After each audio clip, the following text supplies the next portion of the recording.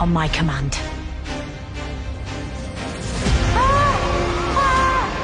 Doctor! What do you want? To reign in hell.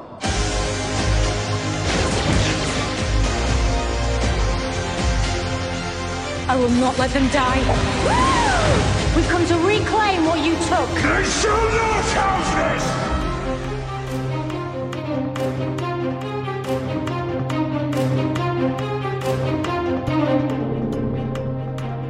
The Discussing Network presents Discussing Who, a Doctor Who podcast.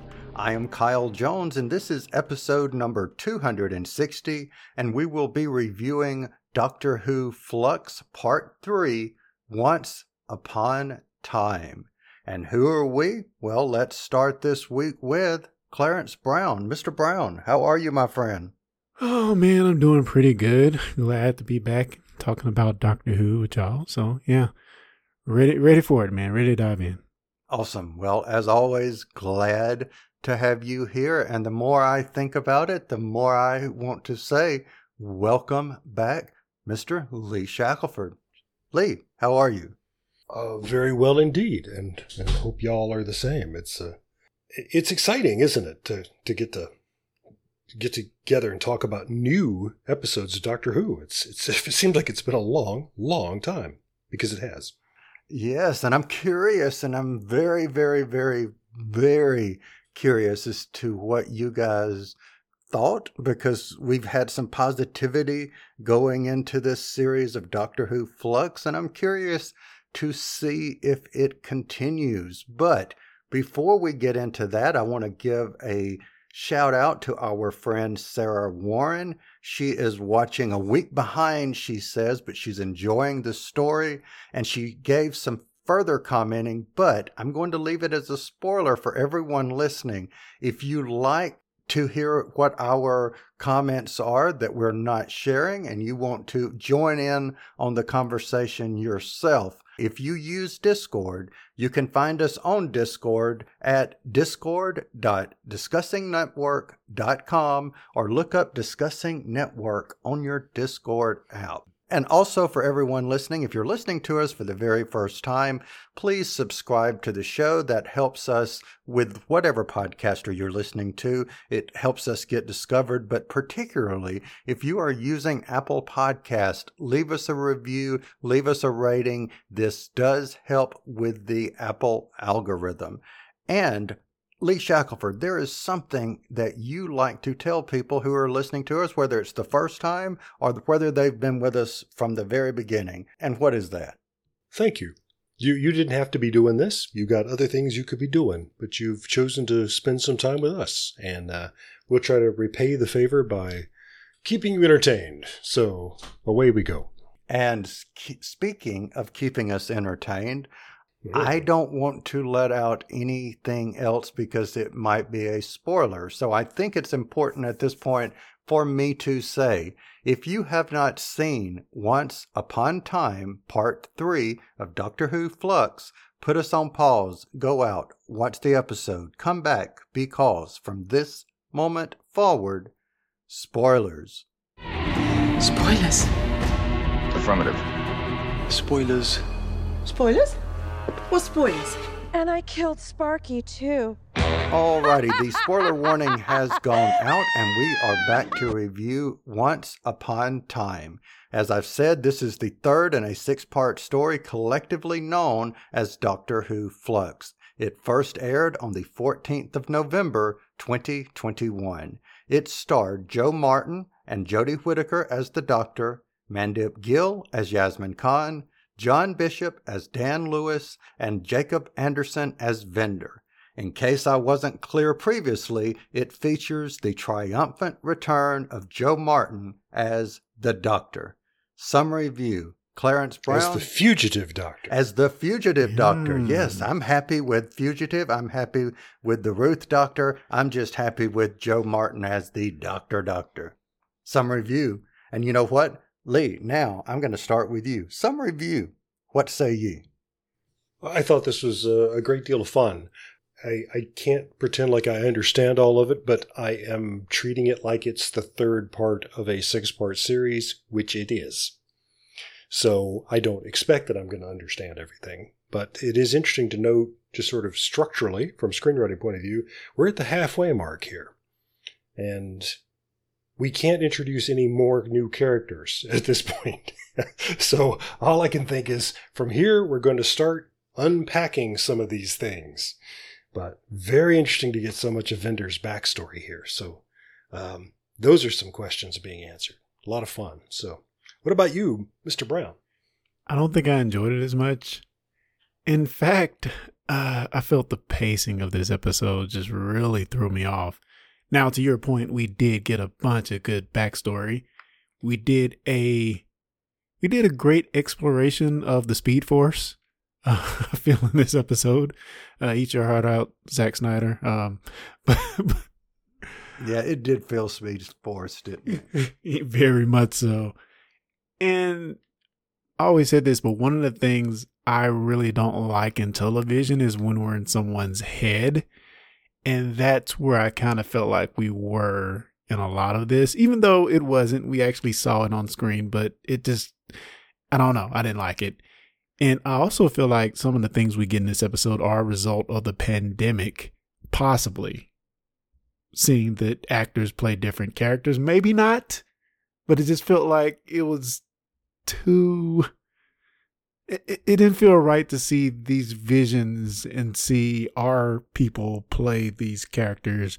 Maybe it's going to make more sense in the next episode, but I just didn't really like them being avatars in this situation.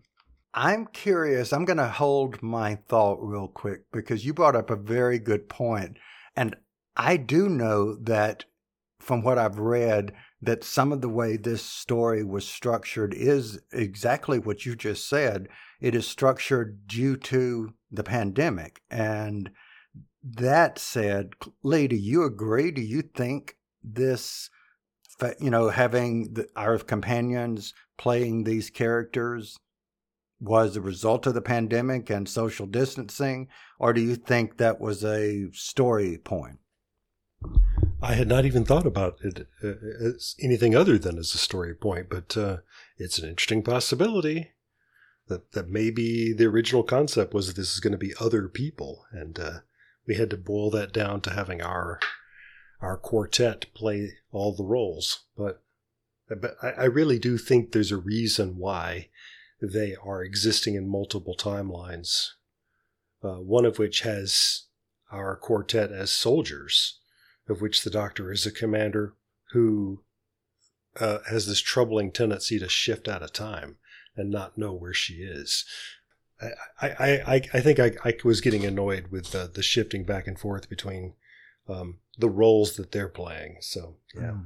Yeah, I think you hit on something, Clarence. I think minus maybe the Doctor and the fugitive Doctor initially looking like Jodie Whittaker's 13th Doctor, I think it should have shifted to have been the fugitive Doctor from that point forward. I think that would have been cool to have seen her, because you know it's the same person, so I wish they would have done that. But I really think you hit on something with your comment about the original concept may have been other actors in the role. I think that would have been enriching personally if you would have seen the other people as opposed to our quartet. Well, we also got the linkage between Dan and Kavanista in this a bit with the soldiers as well. And even the doctor asks, "Who are you guys?" She wants to know who the rest of these soldiers are. So there could be a something coming on that maybe these people are somebody from the Doctor's past that we all know. All right. So for my thought, first off, I'm going to talk about the two of you. Thank you so much for me being right, because I thought Lee would enjoy it and Clarence would not. And I am so happy that you guys proved me wrong. I mean, right. Excuse me. You didn't prove me wrong. You proved me. See, my brain is in flux because I'm so happy that you proved me right. Because I really thought, Clarence, when it got into the people's head, I was like, Clarence isn't going to like this. Yeah. And for some reason, Lee, I just thought you would. Not necessarily the being in people's head, but I thought you would. So thank you both for that. And as soon as I saw Joe Martin on the screen, I was like grinning from ear to ear, like so happy.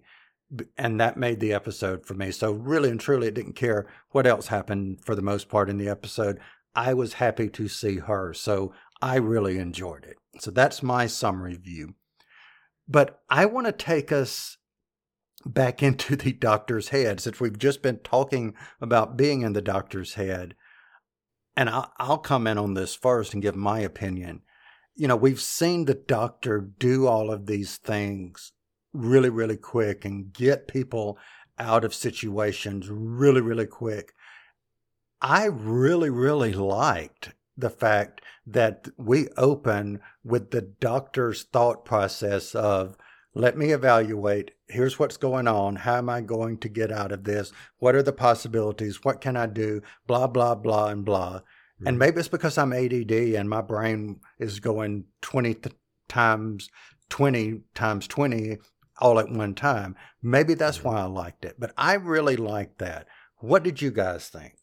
Yeah, the same way. I've always wondered what the doctor's thought process was at times like this, and I enjoyed getting allowed in. I thought that was terrific. Now, Clarence, if we would have only have seen that and nothing else inside people's heads, so to speak, what did you think of just that scene? Did you like it? Or if you didn't, that's great. But what did you think? I mean, which part are you talking about, when she first enters the time stream? Or no, at the very beginning where she's going through, how are we going to get out of this? So yeah, I guess that is what you're saying. So yeah, that's kind of the part of the problem I had with the episode. So of course I liked her explaining it. It felt very Matt Smith with her being frantic and kind of just blurting out what's on her head or what she's going to do. I did really appreciate that. But by the same token, I also felt like we had this whole other part of the episode that we had to get into that was really disjointed until the end. And to me, I wanted them to devote more time into making all of the Astropulse parts make more sense instead of kind of jumping back and forth. Because I really feel like we could have devoted a bit more time to where it's frantic, it's exciting, but it is kind of confusing and makes it goes at a very rapid pace at the very beginning, and then you just end there. So I just wanted more time to devote to the little explanation there. All right. So the majority of what I'm going to do from this point forward, and I know I ask questions anyway, but since we are 3 parts, as Lee said, we're 3 parts in to a 6-part story. There's nothing that we can do. We don't have the answers, so we can't really dissect what the answers are. But what I think we can do are pose some theories of what we've seen, and I do have some questions that I have to ask. So my first questions, or my first question of my questions, Clarence, I want to point to you. Why do you think the Weeping Angels seem to be targeting Yaz? Well, I thought they were targeting Yaz at first, but then it seemed by the end they kind of pivoted to the TARDIS. Mm-hmm. Okay. I'm thinking, I mean, well, we'll get into it a little bit later, but I'm thinking this whole time being corrupted, while we see it's affecting the Doctor, it may also be affecting this other time traveling race, which are the angels. So it could all be interlinked some way, and that maybe why they're reaching out to Yaz / the Doctor by way of the TARDIS to get to the TARDIS. All right, Lee, what do you think?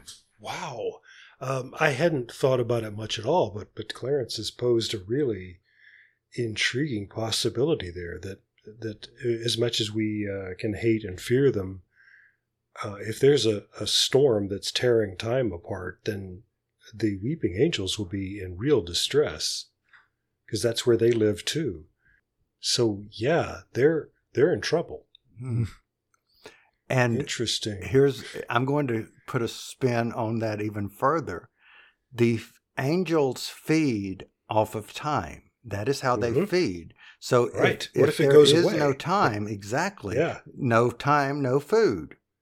Right. I mean, so we're looking at the angels going into this next story, which we will see Claire again from the first episode that we saw. Perhaps the angels, the enemy of my enemy is my friend, for lack of a better term. That's right. Perhaps. That would be amazing. Yeah. Well, you'll have to take back everything you've said about Chris Chibnall if he spins the weeping angels so that we feel sorry for them. But how cool would that be? It's fantastic. Seriously, that would be awesome. Yeah, absolutely. Yeah. And furthermore, we get in this exposition from this character we're going to talk about later, but we get all this information about these other enemies of the Doctors who are thriving post-flux. But where's the angel sector of space? We didn't talk about that, did we? So interesting. Yeah. That's interesting. Right. Everybody's taken over the universe with them. Very interesting. Now, here is something else while we're talking angels here. There is some speculation that I've seen online, and I want to know what you guys think about this theory. The weeping angels are connected to time that we've seen. Time runs through the Morai. Could it be possibly that the Morai and the weeping angels are connected in some way? Maybe they're anti-Morai, or maybe they're what happens to a Morai when it dies. I don't know, but what do you think about that? So I very much felt a Minority Report sense from the Morai, aka our precogs who sit on this pedestal and change the course of the future or history because they can see things that are coming and we can treat the way we live differently. And I'm sure we're going to hear more, but I kind of think that maybe, what's our two crystal aliens? I keep forgetting the Ravagers. What's the two? The Ravagers, they are Swarm and Azure. I kind of feel like that maybe they were sort of kind of maybe the good guys in the beginning. So why do we call the Time Lords Time Lords? Can we answer that? Is it because they can regenerate infinitely? Well, 13 times, 12 times. Or is it because they can travel in time? Which came first? How did they become to be Time Lords? And it was hinted in the classic series that they're the only ones, to begin with, they were the only one who called themselves Time Lords. So that's a name they came up with, and it sounds like it, right? Yeah. But yeah, did the regeneration thing or the ability to travel through time come first? Well, I remember from The Timeless Child, where they're telling about the great destroyer of children's lives named Tic-Taeum, whenever they were telling her story of, how she did the experimentation and then they built this civilization. So my understanding or my assumption from that is she gave them the ability to regenerate, and from that they built the Time Lord Society, and I would assume developed the ability to travel through time. Hence, she wasn't traveling through time in a TARDIS when she went and found the child. So they acquired that ability. Or they developed, well, they acquired the ability to regenerate, and then they maybe discovered or found or made the ability to travel through time. That's how I interpreted it. Okay, let me follow that up with another question. Why is the fugitive doctor called the fugitive doctor? She was obviously in the episode The Fugitive of the Judoon a couple of seasons back. So that's why we're calling her fugitive, or is she fugitive for some other reason? Did she have to do something to get back into the good graces of the Time Lords? Something that she didn't want to do that may have been forced to do. Okay. I have a theory, but Lee, what do you think? It's all too deep for me. I need to put on my wading boots. Okay. What is it that I'm getting hung up on? Well, the Timeless Child timeline, I will go back to my defense that is a story being told to the Doctor by the Master. So I don't believe it. So there's that. But the other thing is that I forgot what the other thing was. Anyway. Okay. So, yeah. Oh, the Division. That's what it was. We also keep referencing again the Division, which was something that was revealed to us, and it may or may not be true, real. We don't know. So it's Section 31. Exactly, and I don't want it to be. So I'm kind of crossing my fingers about that. But anyway.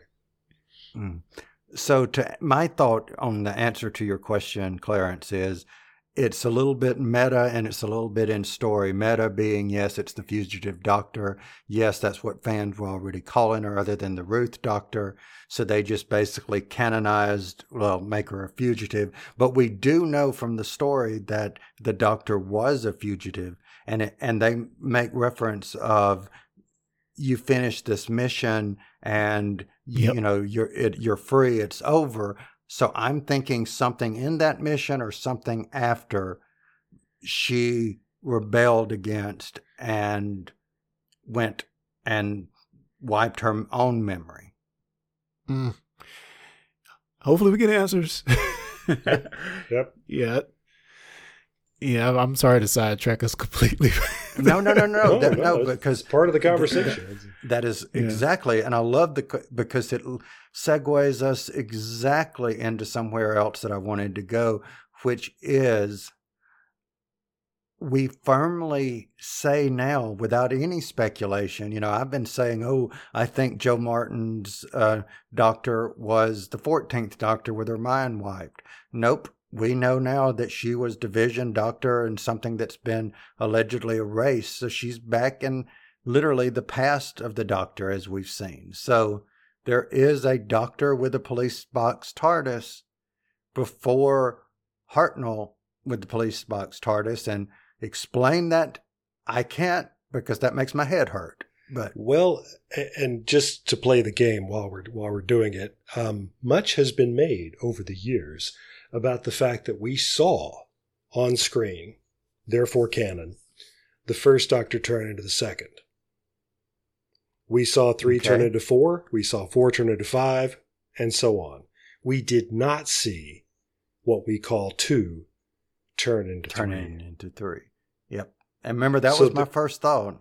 Yeah. So there is famously a hole there in which there could be innumerable Doctors, although that gets argued against in Time of the Doctor, which is, anyway.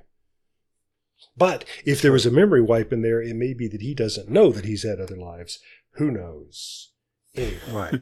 And if see, I would love that, and you're so brilliant, because I would love that, because you could still have, if they've given him new regeneration cycle now, they could have given him new regeneration cycle then, just to add to. Before. Yep.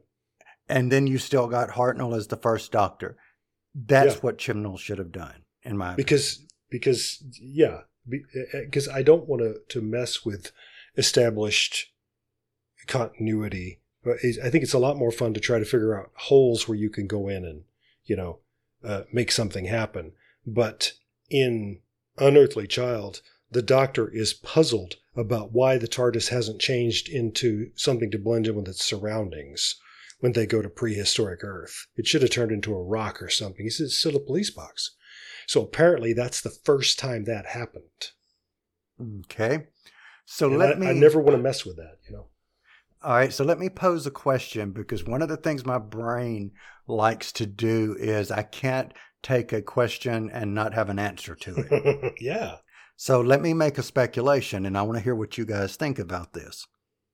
So let's assume that what we have seen is true, and that Fugitive Doctor is before Hartnell, is in the past, and that their mind gets wiped. All of that we're assuming to be true. So could it be on a subconscious level that this police box that the doctor sets the TARDIS is that is subconscious because some of that's bleeding through? The need to have a companion is the fact that you led a unit at some point with the division bleeding through. How would you guys feel about that? And Clarence, why don't you give your opinion? Bleeding through what? Their subconscious. Oh, I mean, that's possible. I mean, again, like, I think the problem here is that we know about the fugitive doctor, but we don't know about the infinite amount of other doctors after or before in between, you know? True. So I think it's, I mean, we could say that, but how long ago was the fugitive doctor? And hopefully that is something that they at least try to explain or try to fit into canon, or it's obvious they're doubling down on it from this episode. So that is true. That is true. So I want to go away from the doctor a bit, and I want to talk right now. Let's talk about Vendor, and specifically, let's talk about the position that he is given with this Grand Serpent and his response to that. And Clarence, why don't you take it first? What did you think about Vendor's assignment in this position and what comes after that? This is something I guess I liked, but it felt a little bit too on the nose of maybe Chibnall looking at the news of the time and seeing that people are willing to what was the situation? I'm totally tripping. To rat out, was it the president at the time? I'm trying to remember. But we had this big whistleblowing thing in government a few years back. I can't remember the exact situation. I just know it had something to do with the president. And I feel like this is just him seeing that and putting it into a story. I don't know if it made me like the character any more or less. It's just a story. I mean, what are y'all thoughts on that? Well, I liked that a lot. And I think for the reason that it did resonate with the here and the now, that we can imagine ourselves in that situation. And you know, it doesn't have to happen on the kind of scale that we experienced in American politics, or, you know, as I'm sure they have in the UK. But, you know, what do you do when you know that somebody's doing something that's wrong, and you're the only one who knows, and that makes you the only one who can stop it? It's it's a problem which, unfortunately, many of us are going to encounter in our real lives. The thing that was really kind of sad, but is often so true, he does report it, but you see what happens to him. Mm-hmm. You know, he is basically punished for being to the banished. Yeah, exactly. Yeah, you know, for life. We were wondering how he got that outpost. Now we know. Yes. Yeah. And for all intents and purposes, if you really think about it, he is banished, imprisoned for life. In other words, you've been taken off the table this is the closest we could get to killing you. Yeah. For all intents and purposes. And we get the feeling that his commanding officer had to fight for that. Bingo. Yeah. I'm thinking of an example of something like this that I know has happened in the real world, but maybe it's not even salient to bring up here. But yeah, these things happen, and they have staggering consequences for people, and it's no fun.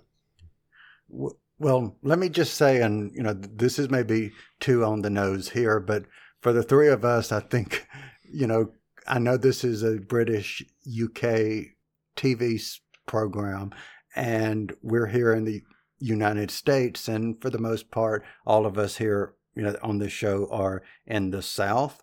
That said, when you put Grand something in front of a bad guy, it just gives me this creepy, evil, disgusting feeling. So I didn't like this guy, even if he was the nicest, great Grand Serpent that he could have been. That's right. It just sickened me, just the name. So I didn't like this guy even before. As soon as they said Grand Serpent, I was like, okay, well, I'm not going to like you. Right. Yeah, that's very, very close to Grand Dragon, isn't it? That's about as close. I thought we were talking about Grand Admiral Thrawn or something. Yeah. Could be. Oh, but no. But let's keep on the well, here's my thoughts. I like Jacob Anderson's acting. I think he's a great actor. I am enjoying his character. I am disappointed that my theory that he is a Time Lord in disguise, even my thought that he might be the 14th Doctor in disguise, or mind-wiped or whatever, basically fell apart in this story. So I wasn't happy with that. But as far as his character revelations, I was, cool with all that. But I'm curious to know what you guys, and Lee, I'll ask you first. What did you think of Bay and her story? Yes, the darling Thadia Graham, who I know from the series The Irregulars. Yeah, I just thought she was terrific. And personally, I think she's the 14th Doctor with her memory wiped. But that's just because I happen to think she's super cute. So that's, I like her too. We'll call that the David Tennant defense. People say, I don't care. I just thought he was cute. So, yeah, but seriously, it's a great story. And I love her having a Tamagotchi that she's talking to. That's, which probably dates me and Chris Chibnall too. That, we even know what that is.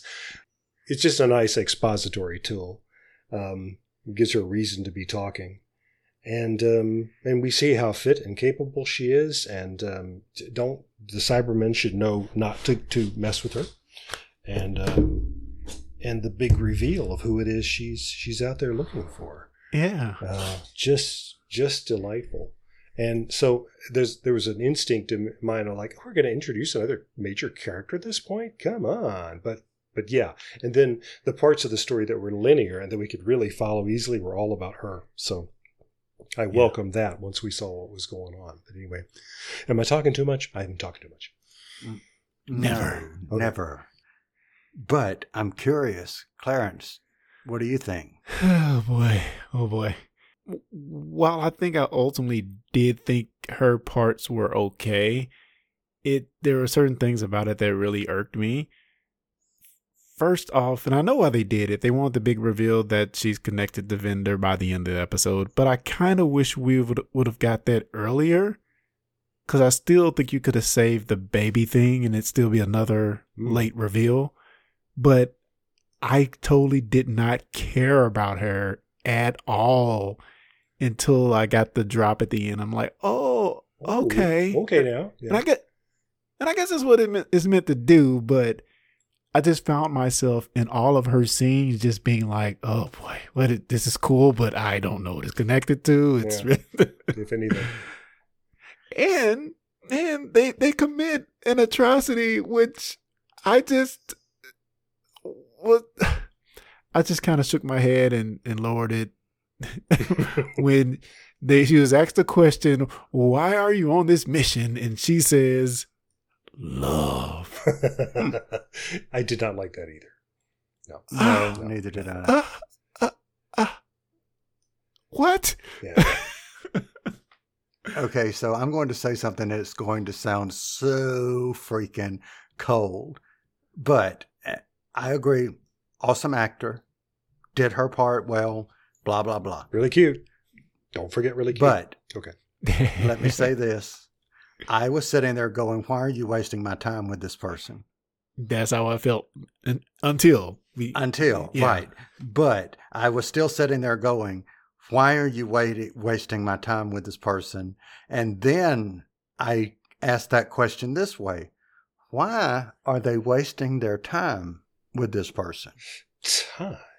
The more I thought about this question, and Clarence, you have a theory that you want me to ask about, but before I go further, does your theory have anything to do with Vendor and Bay? It does. It's Bell, right? Bell. You say keep saying Bell Bay. or whatever her name is. Yeah, I don't think it has anything. No, okay, my good. theory Okay. does not. So I have a theory that I pray and hope to the Time Lords above and below and wherever they are in time, that this does not happen. But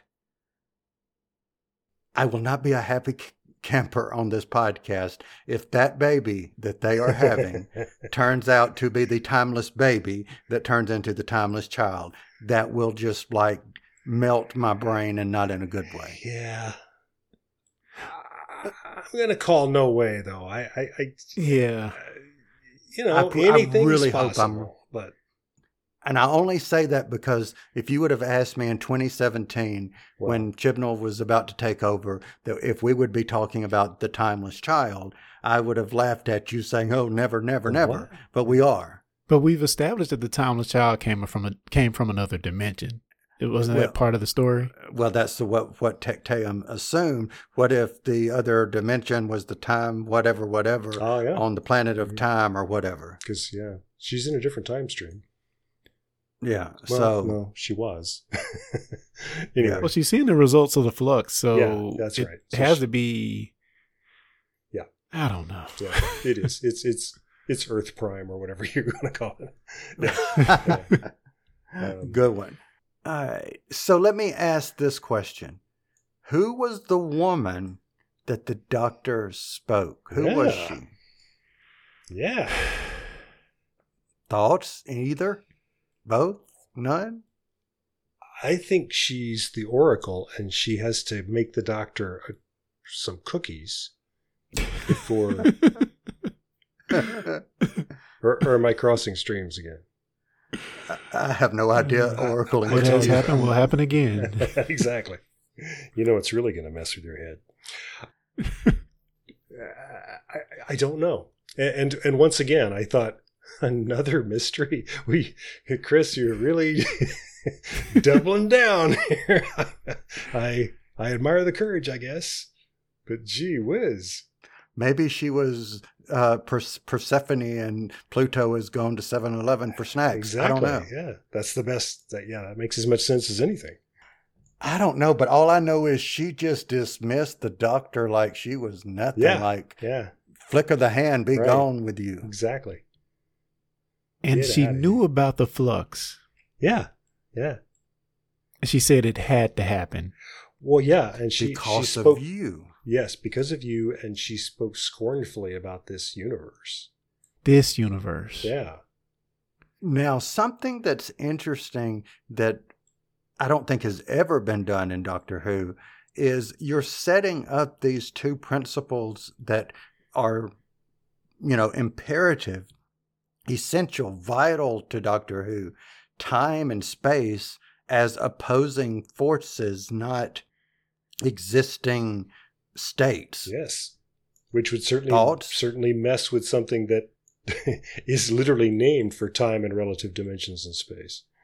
Yeah, but in most conflict, in most war, people are fighting for space. They're fighting for territory, regions, states, whatever, Good continent. point. Well, we're fighting for space. Yeah. But the Time Lords have put their stake in the ground on time. So, and we clearly said the fight is against space and time. I just feel like, my theory was basically that maybe the Time Lords didn't have the ability to time travel until they plugged into creating this Ostropos on this time planet. And in order to enable time travel for them, maybe they had to do something on this planet to activate that, That's kind of where I'm leaning, but again, I'm just pulling at straws here. Yeah, but until we get a better theory, I'd go with that too. That makes a lot of sense to me. That if there's going to be a logic to this woman saying that this is the doctor's doing or the doctor's fault, it seems like it must have something to do with that. Yes, but at this point, we're nothing but theory and speculation because there could be something out of left field, something out of, a home run, something out of the football field. Yes. We don't know. It could go anywhere at this point, literally, or any when. We literally don't know. That said, let me ask this question. Clarence, I know you had a theory. What was your theory? Well, that's kind of what I was just explained, is that possibly is that possibly this is how the Time Lords gain the ability to time travel, is by using the Morai on this temple to somehow activate something to allow them to do so. Yeah, so that's the grand theory I had, which isn't nothing extravagant, but yeah, this episode, watching it again, I was puzzled, of course, my first time watching it, but when I watched it again, I just started to try to put a lot of the pieces together. What is the division? We know that Calvinista was part of this, supposedly part of this ragtag team that went in here on this time planet on Astropos. So it's so much stuff tied in together. I mean, I don't think we're gonna get an answer until the end. Yeah, which is fun. Oh yeah. All right, Lee, do you have any type of theories that you want to share before we start to wrap up? I really do not. I'm just I'm enjoying being in it for the ride at this point, so that's fun. I am also, happy to be in for the ride, but before we get to our favorite quote, I want to actually give another one final theory, but this has nothing to do with the story. This has, story proper, but maybe the meta-ness of the story. And that is, we've all said how great and how much we enjoyed Broadchurch. And we've talked about how we didn't like Chibnall's writing for Doctor Who proper. It's kind of weird that the pandemic forced him to redo this storyline into one single storyline continuation that's similar to how he wrote for Broadchurch. And I'm wondering if you guys are feeling this enjoyment of this continuing story over 6 parts, if you're liking that as opposed to, and could he just be playing with his strengths here? What do you guys think? No, I don't think there's any question that this is that what we enjoyed on Broadchurch was him doing what he does absolutely best, which is to tell a long story that has, rabbit holes and false leads and all kinds of unexpected complications. So yeah, I go for the theory that this is just him doing what he does best. And I think that I can imagine the meeting where somebody said, "Okay, what are you going to do for what are you going to do for your last season?" And he said, "Well, I'd really like to do a 6-part story because that's what I do. I can really see it." I haven't seen all of Broadchurch, so I really can't comment too much to that side, but I totally agree with what Lee said. It just seems like in this element, he's thriving in telling something that is interconnected and leaves us with these cliffhangers, these Easter eggs, breadcrumbs, whatever you call them. Yeah. Yeah. And it's fun. I mean, I hope other people that have been watching it are having as much fun as we are dissecting it. Well, you answered my questions and we've posed our theories, but that means that we're ready for favorite quote. And I will start this off. My favorite quote is, "Who the hell are you? And what are you doing in my reflection?" says the Doctor to herself. Yeah. That's my favorite quote. Lee, favorite quote? I just love the moment of the Doctor showing up at Vinder's, private meeting with his commanding officer, floating in the air. And she says, "Don't mind me. I'm trying not to be distracting." She's very distracting. I did love that.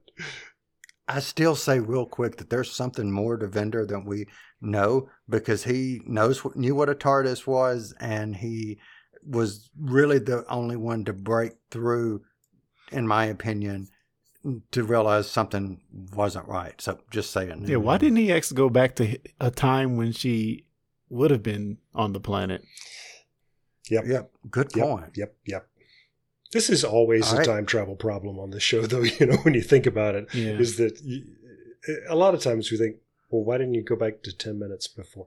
Never mind. Just play on. And did they get one of those volume screens? Because it looks like in some of those scenes, the falling through time and when they got on Vender's planet, it looked like they could have been using a volume. Seems like they broke the budget on this episode too. I wanted to mention that. Yeah. Well, that whole War of the Sontarans, I thought was like the budget of a feature film. It was. Mm-hmm. It made it, at least they made it look like it, which I know would be one of the goals. So, hats off. Yeah. All right. Clarence, favorite quote from you? Mine is going to be when Dan was talking to Diane. And she was asking him about marriage. And, she said, you're not a kid and you're not the ugliest fella in the city. So what's wrong with you? Why aren't you married with triplets? He says, nearly happened once, 15 years ago. Lost count now. I was engaged to get married 3 days before she changed her mind. And she's like, ouch. And then says she'd been thinking about it, properly couldn't bear spending the rest of her life with me. So she thought she could do better. Oh God, brutal. And then he says something I love right here, but that's life, isn't it? Nobody gets by without some bruises. Mm-hmm. God, I loved her. When is this? And then he goes into trying to find out what time it was. But yeah, I like that nobody gets through life without bruises, man. That stuck with me. That is the truth. Yep. And given the way we were introduced to him and just sort of his general attitude, I just thought that is, I feel like now we can say that is so Dan right there. Hey, that's life, isn't it? Yeah. That's just who he is. But you know what? I'm going to play negative Kyle here. As much as I like Dan, and I like Dan, I don't trust Dan because I feel like there is a left field something coming out of. Dan's a good one, man. I think so too, but and I want to be able to at the end say I was wrong, but something is just telling me he is not but he is part of a master plan. I'm just going to say it. That would break my heart if he. It would mine too because I like him. Yeah. But just saying. Nah. So favorite scene, I will start. My favorite scene was anything with the fugitive doctor there. Yeah. Favorite Kill Supremes. Scene. Yes. Favorite scene. And that would be Clarence Brown. Favorite scene. Oh man, I think I know more that I didn't like than I did. So pick the one that you disliked less. I will say after having just watched Eternals and seeing Arishem and this grand big view and seeing one of the Eternals just projected in front of Arishem, I did get that same feeling when the Doctor was there projected in front of the Morai. So I liked that visual there. I thought that was pretty cool. All right, yeah, awesome. I like that scene a whole lot too. I like that she calls them supersized Morai. She's so tied to Earth, isn't she? Yeah. But I really, I know the Grand Serpent is just exactly that kind of smirking, suave villain that I've been complaining about. But I really enjoyed that portrayal. That's an actor that I know a lot of people in the UK were looking forward to seeing. And just Vender's ethical struggle with what the Grand Serpent was doing in the moment when it's happening. And I again, kudos to the actor. I just thought I was really rooting for Vender there throughout. And, you know what's going to happen to him. We knew that before we knew anything else. But, I feel like he's out there for the right reason now. I like to think I would do what he did. And can I add real quick is, again, like one of the reasons I wish they would have used other actors instead of the cast, because I lost focus on the content and the meaning, how meaningful those scenes were, because all the while I'm looking in the background at Yaz, like, what is Yaz doing? Why is he there? Or at the table when he's talking directly to his superior officer, like, why is Yaz there? What's going on? What's the bigger picture? So it just kind of threw me out of it slightly to see our characters in those scenes sometimes. Because it would be different. You have a very good point, because it would be different if it was just the Doctor that was in those scenes, but why have all the others? So you make a very good point. All right. So Lee, did you give your favorite scene? Help me out here. Yeah, the scene with the vendor struggling with whether or not to blow the whistle. Awesome. Yeah. Awesome. So that means we are on to our final ratings, and I'm just curious, and I'm going to go with Clarence Brown because I'm curious as to what your rating's going to be. Yeah, I don't want to be too harsh on it because I got a lot of enjoyment out of just speculating in this episode. And ultimately, I did like all the things with Belle, except for the love conquers all thing. But it just felt disjointed, and I would have been more invested if I knew from the beginning she had something to do with Vendor. So for that reason, I'm just going to drop to like a 3.8. 3.8. All right. I 3.8 watts. Yes. Oh, wow. I always forget. 3.8 Tamagotchi baby talker things. There you go. All right, Lee, what they'll be selling them again now, thanks to Dr. Yeah. Yeah. And I couldn't help but think about Smile. I'm serious. Yes. Oh, I yeah, thought about me that too. Yeah. I still have my Smile button that we bought at Hulanta. Me too. Let's see. I'm going to go up to 4. I'm going to give it 4 old swarms. Because that was interesting too, wasn't it? Yeah. Huh. When I had just been talking about the various forms of Eldrad in Hand of Fear, and it does look like Swarm gets more crystals as he goes along, like Eldrad. So, Anyway, I don't know. I don't know what's going on with that.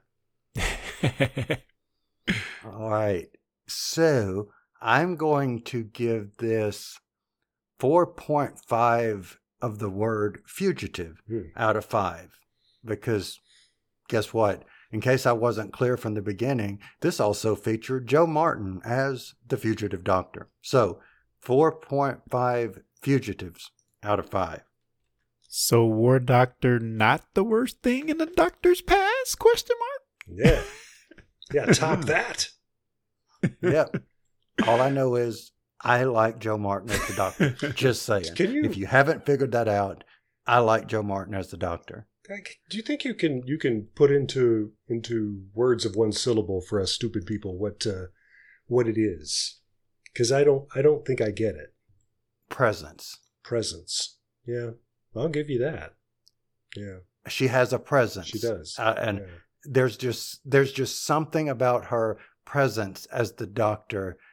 I would love to see a series, even an episode with her as the doctor, because I just think, and this is not a dig at Jodie Whittaker, but I just think she is an actor, demands the room, in my opinion. There's just something about the poise and the presence of her that it just makes me interested and wanted to see more. That's what I like about her. That's very well said. Yeah. Thank you, sir. Yeah. And we were just talking last week about the investment that an actor has to make into a role, and about how you must command it, and she does. Yeah. And to me, at least in my opinion. No, when in Fugitive of the Judoon, when she said, "I'm the doctor," we got it. We said, yeah, this is not a pretender. We're not going to find out that's her funny nickname. Yeah, that's who she is, because I'm not going to argue with her. She said it, and you believed it. So that says that we are to the end of this particular review. Our theories, you've heard our thoughts, but what we want to know is, for everyone listening, what are your thoughts? Do you agree with our theories? Do you disagree with our theories? Do you have theories of your own? Let us know. We would love to know what you think. Reach out to us on Discord, social media. You know how to find us. Go to our website, discussingwho.com. But for everyone listening, thank you, as Lee said. We appreciate you being here. We're looking forward to part 4 of this 6-part series. And as always, we will be back next time. You've been listening to the Discussing Network. Find out more at discussingnetwork.com.